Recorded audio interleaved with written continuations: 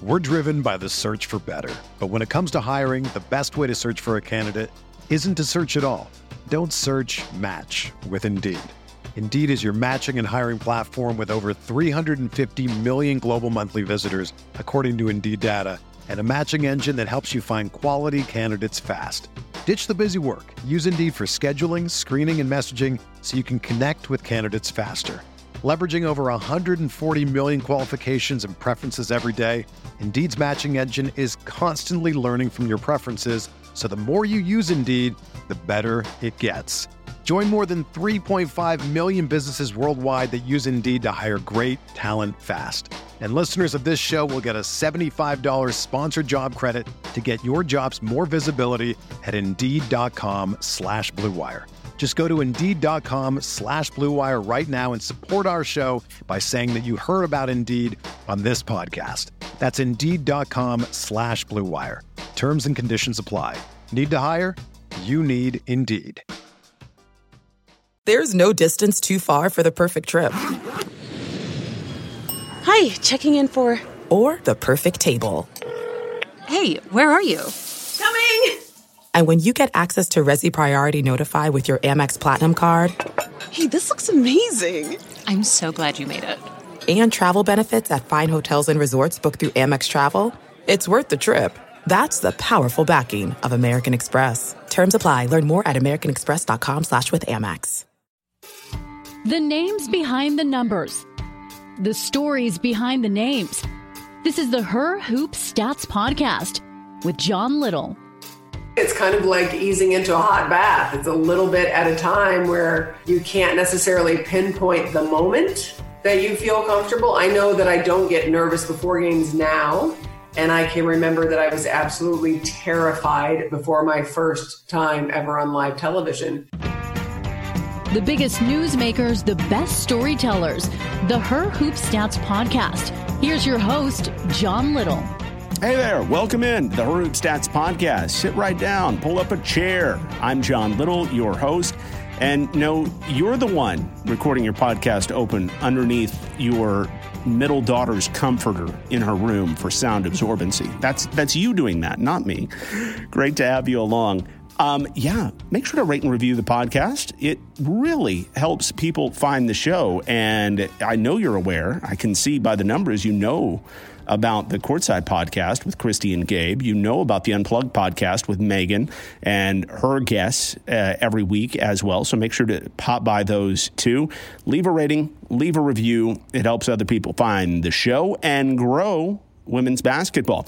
This week on the show, I've got Anne-Marie Anderson, the voice of the Las Vegas Aces. And we get into the Aces season, but we also get into Anne-Marie's career. She's got a really cool, interesting career path.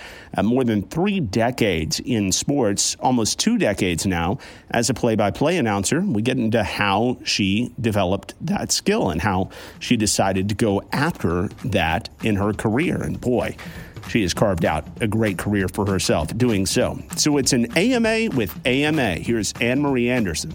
Oh, it's my pleasure. I'm so happy to be back for year 4 of the Aces.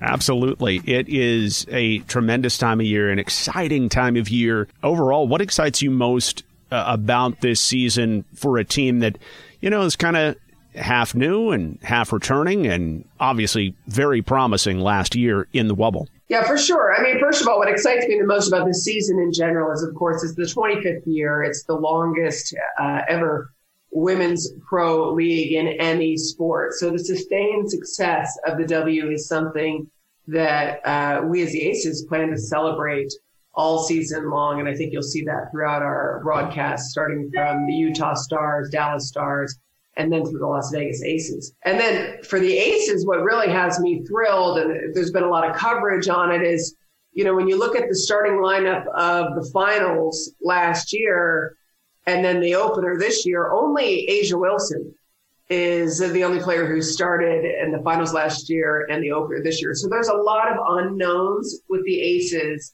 and super talented players. So seeing the way that they're going to come together as the weeks progress has me just kind of on the edge of my seat.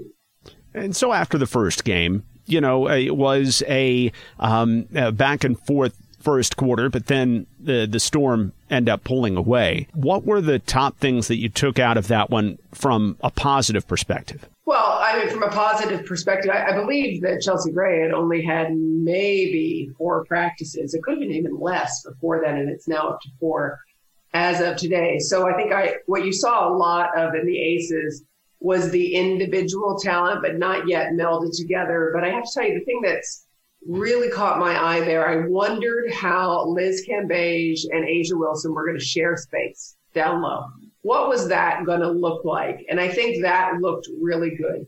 That A'ja stepping out, hitting her first ever career 3 as a pro was exciting. But now it's a new level of problem, if you will, for Ace's opponents, because Liz and A'ja have terrific spacing, and that's going to be something that is going to be really frustrating, I think, for opponents in the weeks and months to come. Yeah, the league better watch out. And then, of course, Liz over the years has tried to develop her three-point game as well, and she can step out every once in a while. If you never know when those two are going to be at a given time, it really could help spread out the offense. But I think what you're saying is as well, I mean, there are just so many new facets to this team that we may not get a full vision of what this team could possibly be until midway in the season or later.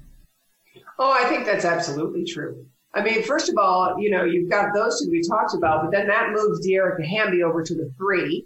And of course, we all remember the shot in 2019 at the buzzer that was such a thriller in the playoffs. And then we're not going to know what this team is going to look like because Kelsey Plum is going to have to step away for a bit and try to see if they can get the 3 team to qualify for the United States to represent in the Olympics. So Plum stepping out and then coming back in is going to be really interesting because while she's out, this guard-heavy team is going to be able to develop some other guards, including rookie Destiny Slocum. And so when Plum comes back in, there's just such incredible depth beyond the arc that is going to really be challenging to defend, along with a large presence inside of Cambage, A'ja Wilson, et cetera. And that just hasn't really been there over the last few years, has it? I mean, there have been games where you're not even making a three-point shot in a game if you're the Aces, which obviously is counterintuitive to where the game is going, but obviously it's been effective at the same time. Yeah, well, it depends, right? I mean, I've learned Bill Laimbeer is really methodical over the years. He's very calm, especially in his early season losses, because they're just learning experiences there. And so he was focused on some other things. I asked him repeatedly in year 1, maybe about the three-point shot, and he wasn't concerned about that. What I've learned in working with Bill Laimbeer is that he is tackling one problem at a time, one strength at a time. He's very linear. And so I think this year you'll see more three-point shooting. But believe me, it is all by design. Bill is truly brilliant, I believe. And I'm not just saying that because I work for him, but in terms of the way he approaches the game, he's taught me so much in terms of the way that he sees it and the prioritizing that he does of different aspects of the game. What other things do you think that we might end up seeing from the Aces as this season goes on? If it's not just the three-point line, what has Bill told you about what he wants to see develop early in this year for this team? Well, again, Bill keeps everything close to the vest. He's done the public Zooms, all of which I've been on, but I do know that he's really pleased with what Jisoo Park is going to bring this year. She has gotten better and better. She is by far the best player in South Korea. She's now 22 years old. She was 19 when she came to this team. And at that point, didn't speak much English at all. So she's really come along in terms of the way that she has progressed. I mean, if you think of her as a 19-year-old trying to defend, Griner and fouls and Tina Charles and going against Liz Cambage in practice every day, the work that she learned very early, I think you're really going to see her. And I've been told, not just by Bill Laimbeer, but by her fellow teammates, that she's taken it up another level, including Liz Cambage has talked about Jisoo Park. So I think what you're going to see is, even with just 10 available players on the roster right now, some incredible depth, because you have several bigs. You have a really guard-heavy team. It almost seems impossible to have all these pieces with just 10 rosters. And then you have several people that can fill into different roles, right? Kelsey Plum in these first 2 games is coming off the bench. And she's doing that for a couple of reasons. One, she's going to go away for 3-on-3, so that's one way you could read into it. I'm not saying Bill said that. But the other way, and that Bill said, is Plum can go into the 1, she can go into the 2, she can be a 3-point shooter, she can have the ball in her hands. So he's got a lot of ability to have some moving parts that he hasn't necessarily had in years past. Obviously, trying to get over the loss of Angel McCautry, it dealt a blow. That tested this team early on when it comes to that versatility. And pretty much immediately, we see Bill Laimbeer not willing to throw De'Erica Hamby into the starting lineup. He loves her coming off the bench. Why, even when there's that need there, and maybe when, obviously, she's the next best player, does he continue to insist on, no, this is what we do, De'Erica Hamby off the bench. I love it, and that's what we're going to do. Well, I can't begin to read Bill Laimbeer's mind on that. So I can't answer why he, really insists on a certain role for a certain player. I do know that Raquana Williams, as a guard in her 9th year, stepping into that role. I mean, she has been with so many different teams that she has learned to, adapt quickly. And De'Erica is great in that role. I mean, 6th woman of the year. And Bill said, look, I don't know, between Hamby and Plum, they can fight it out for 6th woman of the year coming off the bench. So again, if you're going to be a part of Bill Laimbeer's team, or honestly a part of any team in any sport, in my opinion, it really starting means nothing. It really doesn't. It's the way that the lineups work. It's the way that a team wants to present themselves at first. Some people really enjoy seeing the flow of the game, analyzing it from the side and then from the sideline, and then going in and attacking the weaknesses that they've observed in the first 5 minutes. So for Hamby, she has certainly proven that when she comes in, she is an injection of incredible energy to that team, and rebounding especially. And I love for her that she's going to be a little bit more on the 3, because she has a beautiful mid-range game.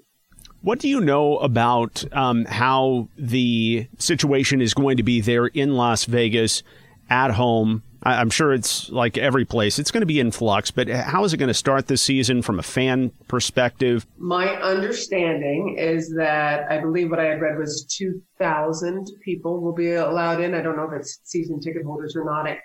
I'm not completely clear on it. I know that the fans are central to Mark Davis's vision, and I believe that the tickets are not going to be. They're not going to charge for the tickets this year. That is what I have read. I have to be a little bit careful in terms of making sure that I'm up to date on the most recent releases, but that is the last I've heard. The fan experience in Las Vegas is unlike any other. It is the house. We always call it the hottest house party of the summer. And I know that the fans are anxious to get back in there. The Aces are doing everything they can to figure out what exactly that's going to look like.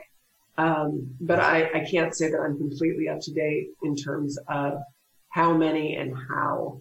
I just know it in talking with President Nikki Fargas, General Manager Dan Padover, that it is a big priority. The fans are central to the Aces experience. It's part of what makes playing in that arena so special.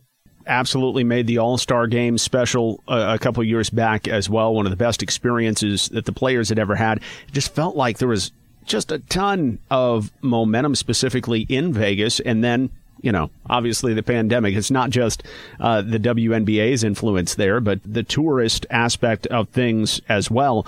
It's been a tough time, but it seems like fans are ready to come back and be a part of it. Oh, for sure. I mean, the fans are ready. We all have been ready, right? But we want to be responsible and wait till, the right time, and certainly keep the athletes safe. I know that there's a lot of protocols in place I have talked to a lot of the players through the scheduled Zooms about their time in Seattle and how in the hotel, they're just in their room for 6 days. And I think that while the fans are ready, there is a real emphasis on safety and security, not only for the players, but for the fans as well. So they're ready. They're going to take it slowly and appropriately. Nothing is more important to Mark Davis as the new owner of the Aces than the safety of the fans in particular. I mean, Mark Davis, he sat there at courtside for nearly every game inside what was then the Mandalay Bay Events Center, cheering on. So he's the biggest fan there is. So he understands wanting to be in the arena and see the team live. I'm just curious to hear how you ended up getting the job with the Aces. Tell me that story, because obviously you're a well-known broadcaster and you've been on that coast and in the Mountain West region for a long time. How did you, I don't want to say luck out, obviously you deserved it, but there's only one awesome job, only one person gets to have it, and you get to have it. How did that work out for you? Well, that's nice of you to say. I mean, certainly, we define luck as preparation meeting opportunity, right? And so while I am on the West Coast now, I began my broadcasting career at 21 years old at ESPN on the East Coast in Bristol, Connecticut, where I was hired for a 6-month production assistant job, temporary, for $15,000 a year. And I stayed there for 23 years in different capacities as I went on to be an assignment editor, an associate producer. Oh, you hear my dog. So obviously, I'm at home. Yeah, what's his name? His name is Baxter. And my kids have done a great job settling him down right now. Almost. His name is Baxter. He's a rescue. And so he takes his job protecting the house very seriously. That is awesome. Bless you. So, yes, back to ESPN. So ESPN, I worked my way through assignment editor, associate producer, feature producer, field producer, and then left Connecticut to become Los Angeles bureau producer for SportsCenter and San Francisco bureau producer, and then moved to Denver and opened up what was basically a one-person bureau then. And at that time, I decided that I wanted to try to make the move to in front of the camera. And ESPN was incredibly supportive. And I was able to kind of produce during the week and do college football sidelines on the weekend. In fact, many weekends I did college football sidelines on camera on Saturday and then helped produce our NFL coverage on Sundays and sometimes Monday Night Football as well. And then eventually, my bosses told me, you're never really going to be able to embrace and improve on air the way you want to until you put everything into it. And so I left producing altogether, which was really challenging for me. I loved my job producing, and I produced for some of the best and biggest names at ESPN. Robin Roberts is still a very dear friend of mine, and I worked with Chris Berman a lot, and Chris Fowler is a close friend as well, and just went into full-time on-camera work and decided in 2003, it was, I believe, that play-by-play is where I wanted to be.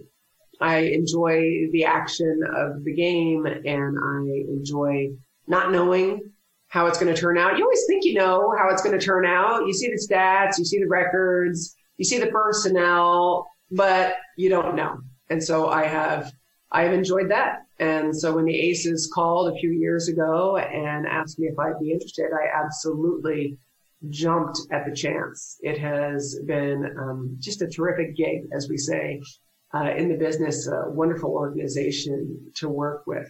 Well, you went through the entire step-by-step process there. So if, you're a young broadcaster wanting to get started, that's exactly your path, right? No, we all have different paths. It also, you can go the other way too. You can go behind the camera to on camera, but I always tell people the other path is if you want to go on camera immediately, you go small market and you learn there, maybe Pocatello, Idaho, and move that way. So I tell them there's different paths for everybody. My path was my path, but when people ask for advice, I said, your path will present itself.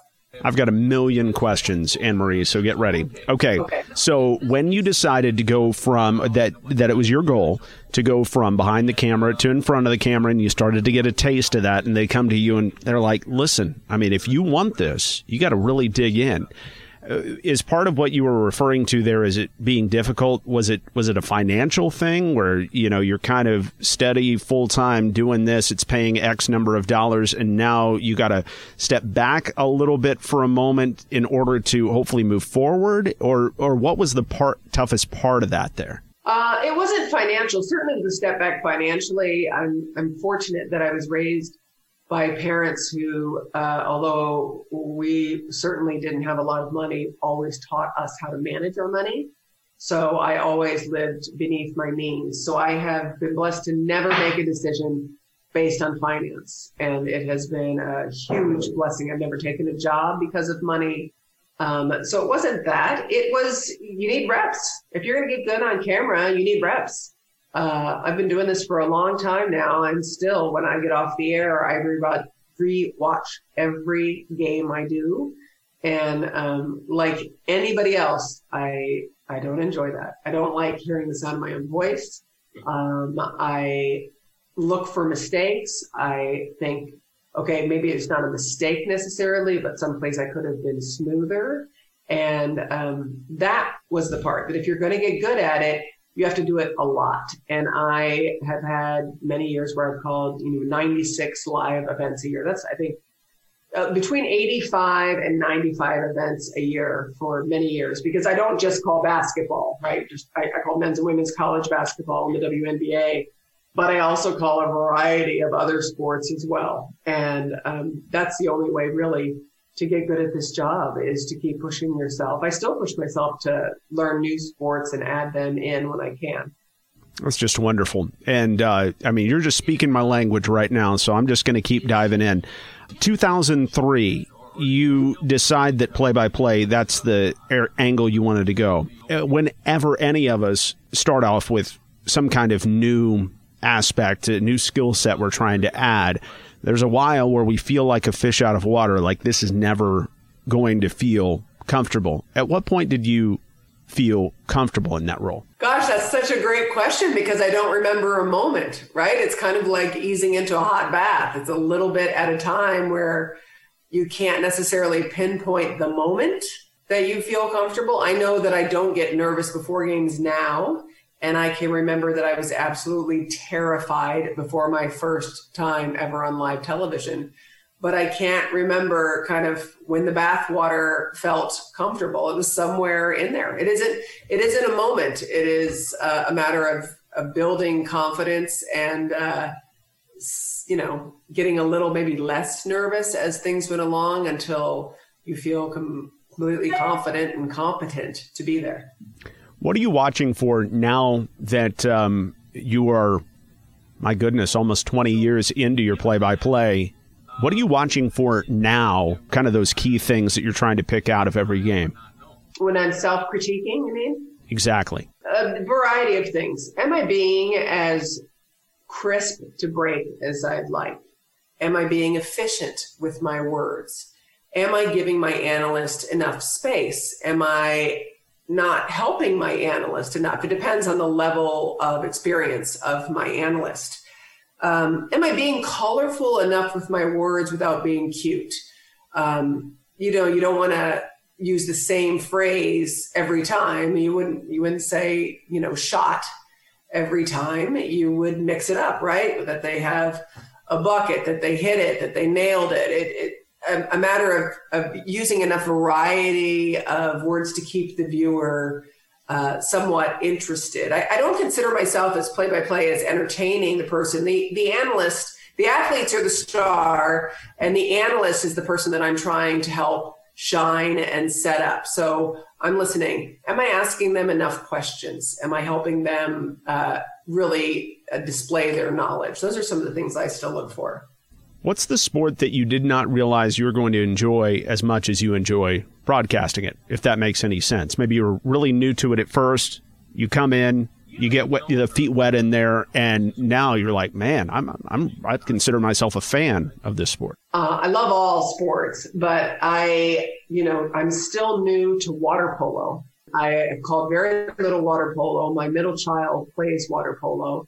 And so when I got the opportunity to call a little bit of water polo, I called Tony Azevedo, who's a 5-time Olympian and a good friend, who was getting into broadcasting. And I asked him if he wanted to work with me. And I figured between my confidence in being able to manage a broadcast, the ins and outs, the pace, and all of that, and his knowledge of the game, which is, he's the most decorated American Olympian in water polo ever, we could really mesh together as a team.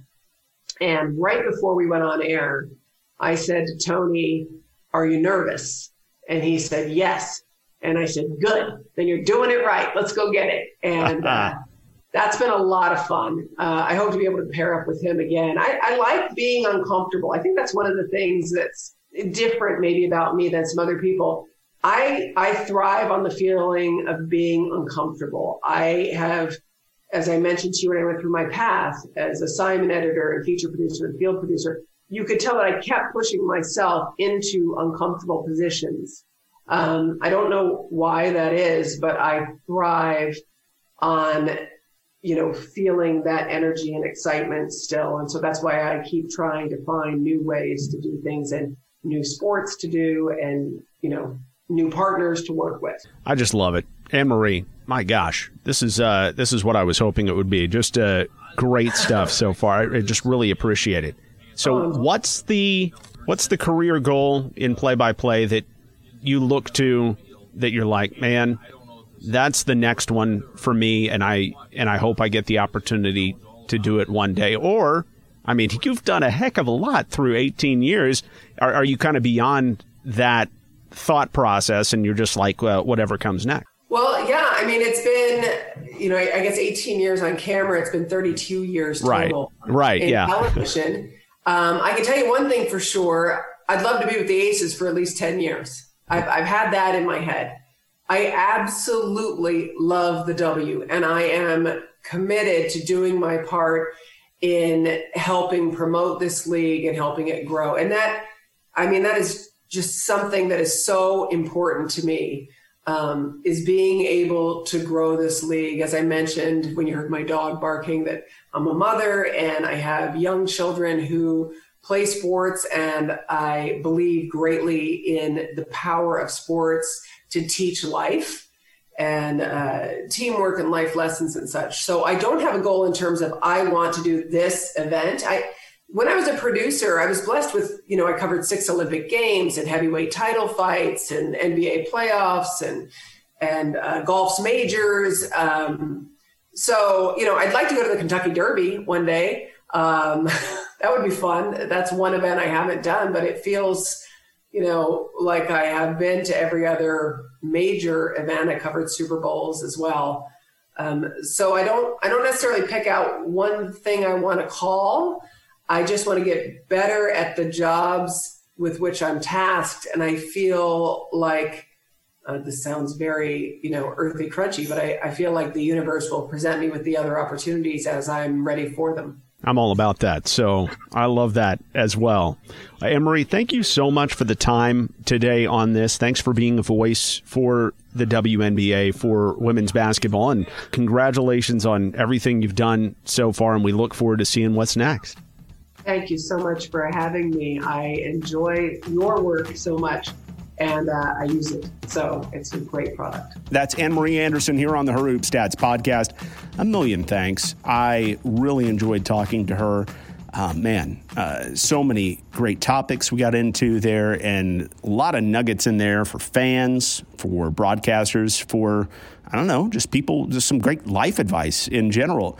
Make sure to hit that subscribe button so you know when we put out another show on the feed. We got Gabe and Christy with Courtside. They'll be coming up a little bit later on this week, along with Megan Gower's Unplugged podcast with whoever her guest might be this week. Just content that will help you better enjoy this WNBA season. The announcer on the Her Hoop Stats podcast is Susie Solis. Our music by Jared Deck, jareddeckmusic.com. And our executive producer is Aaron Barzilai. I'm John Little, reminding you at the Her Hoop Stats podcast, we are unlocking better insight about the women's game. Her Hoop Stats. You know how to book flights and hotels. All you're missing is a tool to plan the travel experiences you'll have once you arrive. That's why you need Viator. Book guided tours, activities, excursions, and more in one place to make your trip truly unforgettable. Viator has over 300,000 travel experiences to choose from. Everything from simple tours to extreme adventures and all the niche, interesting stuff in between. So you can plan something that everyone you're traveling with will enjoy. Real traveler reviews give the inside scoop from people who've already been on the experiences you're considering. So you can plan with confidence. Free cancellation helps you plan for the unexpected. And 24/7 customer support means you can travel worry-free. Download the Viator app now and use code Viator10 for 10% off your first booking in the app. Find travel experiences for you. Do more with Viator.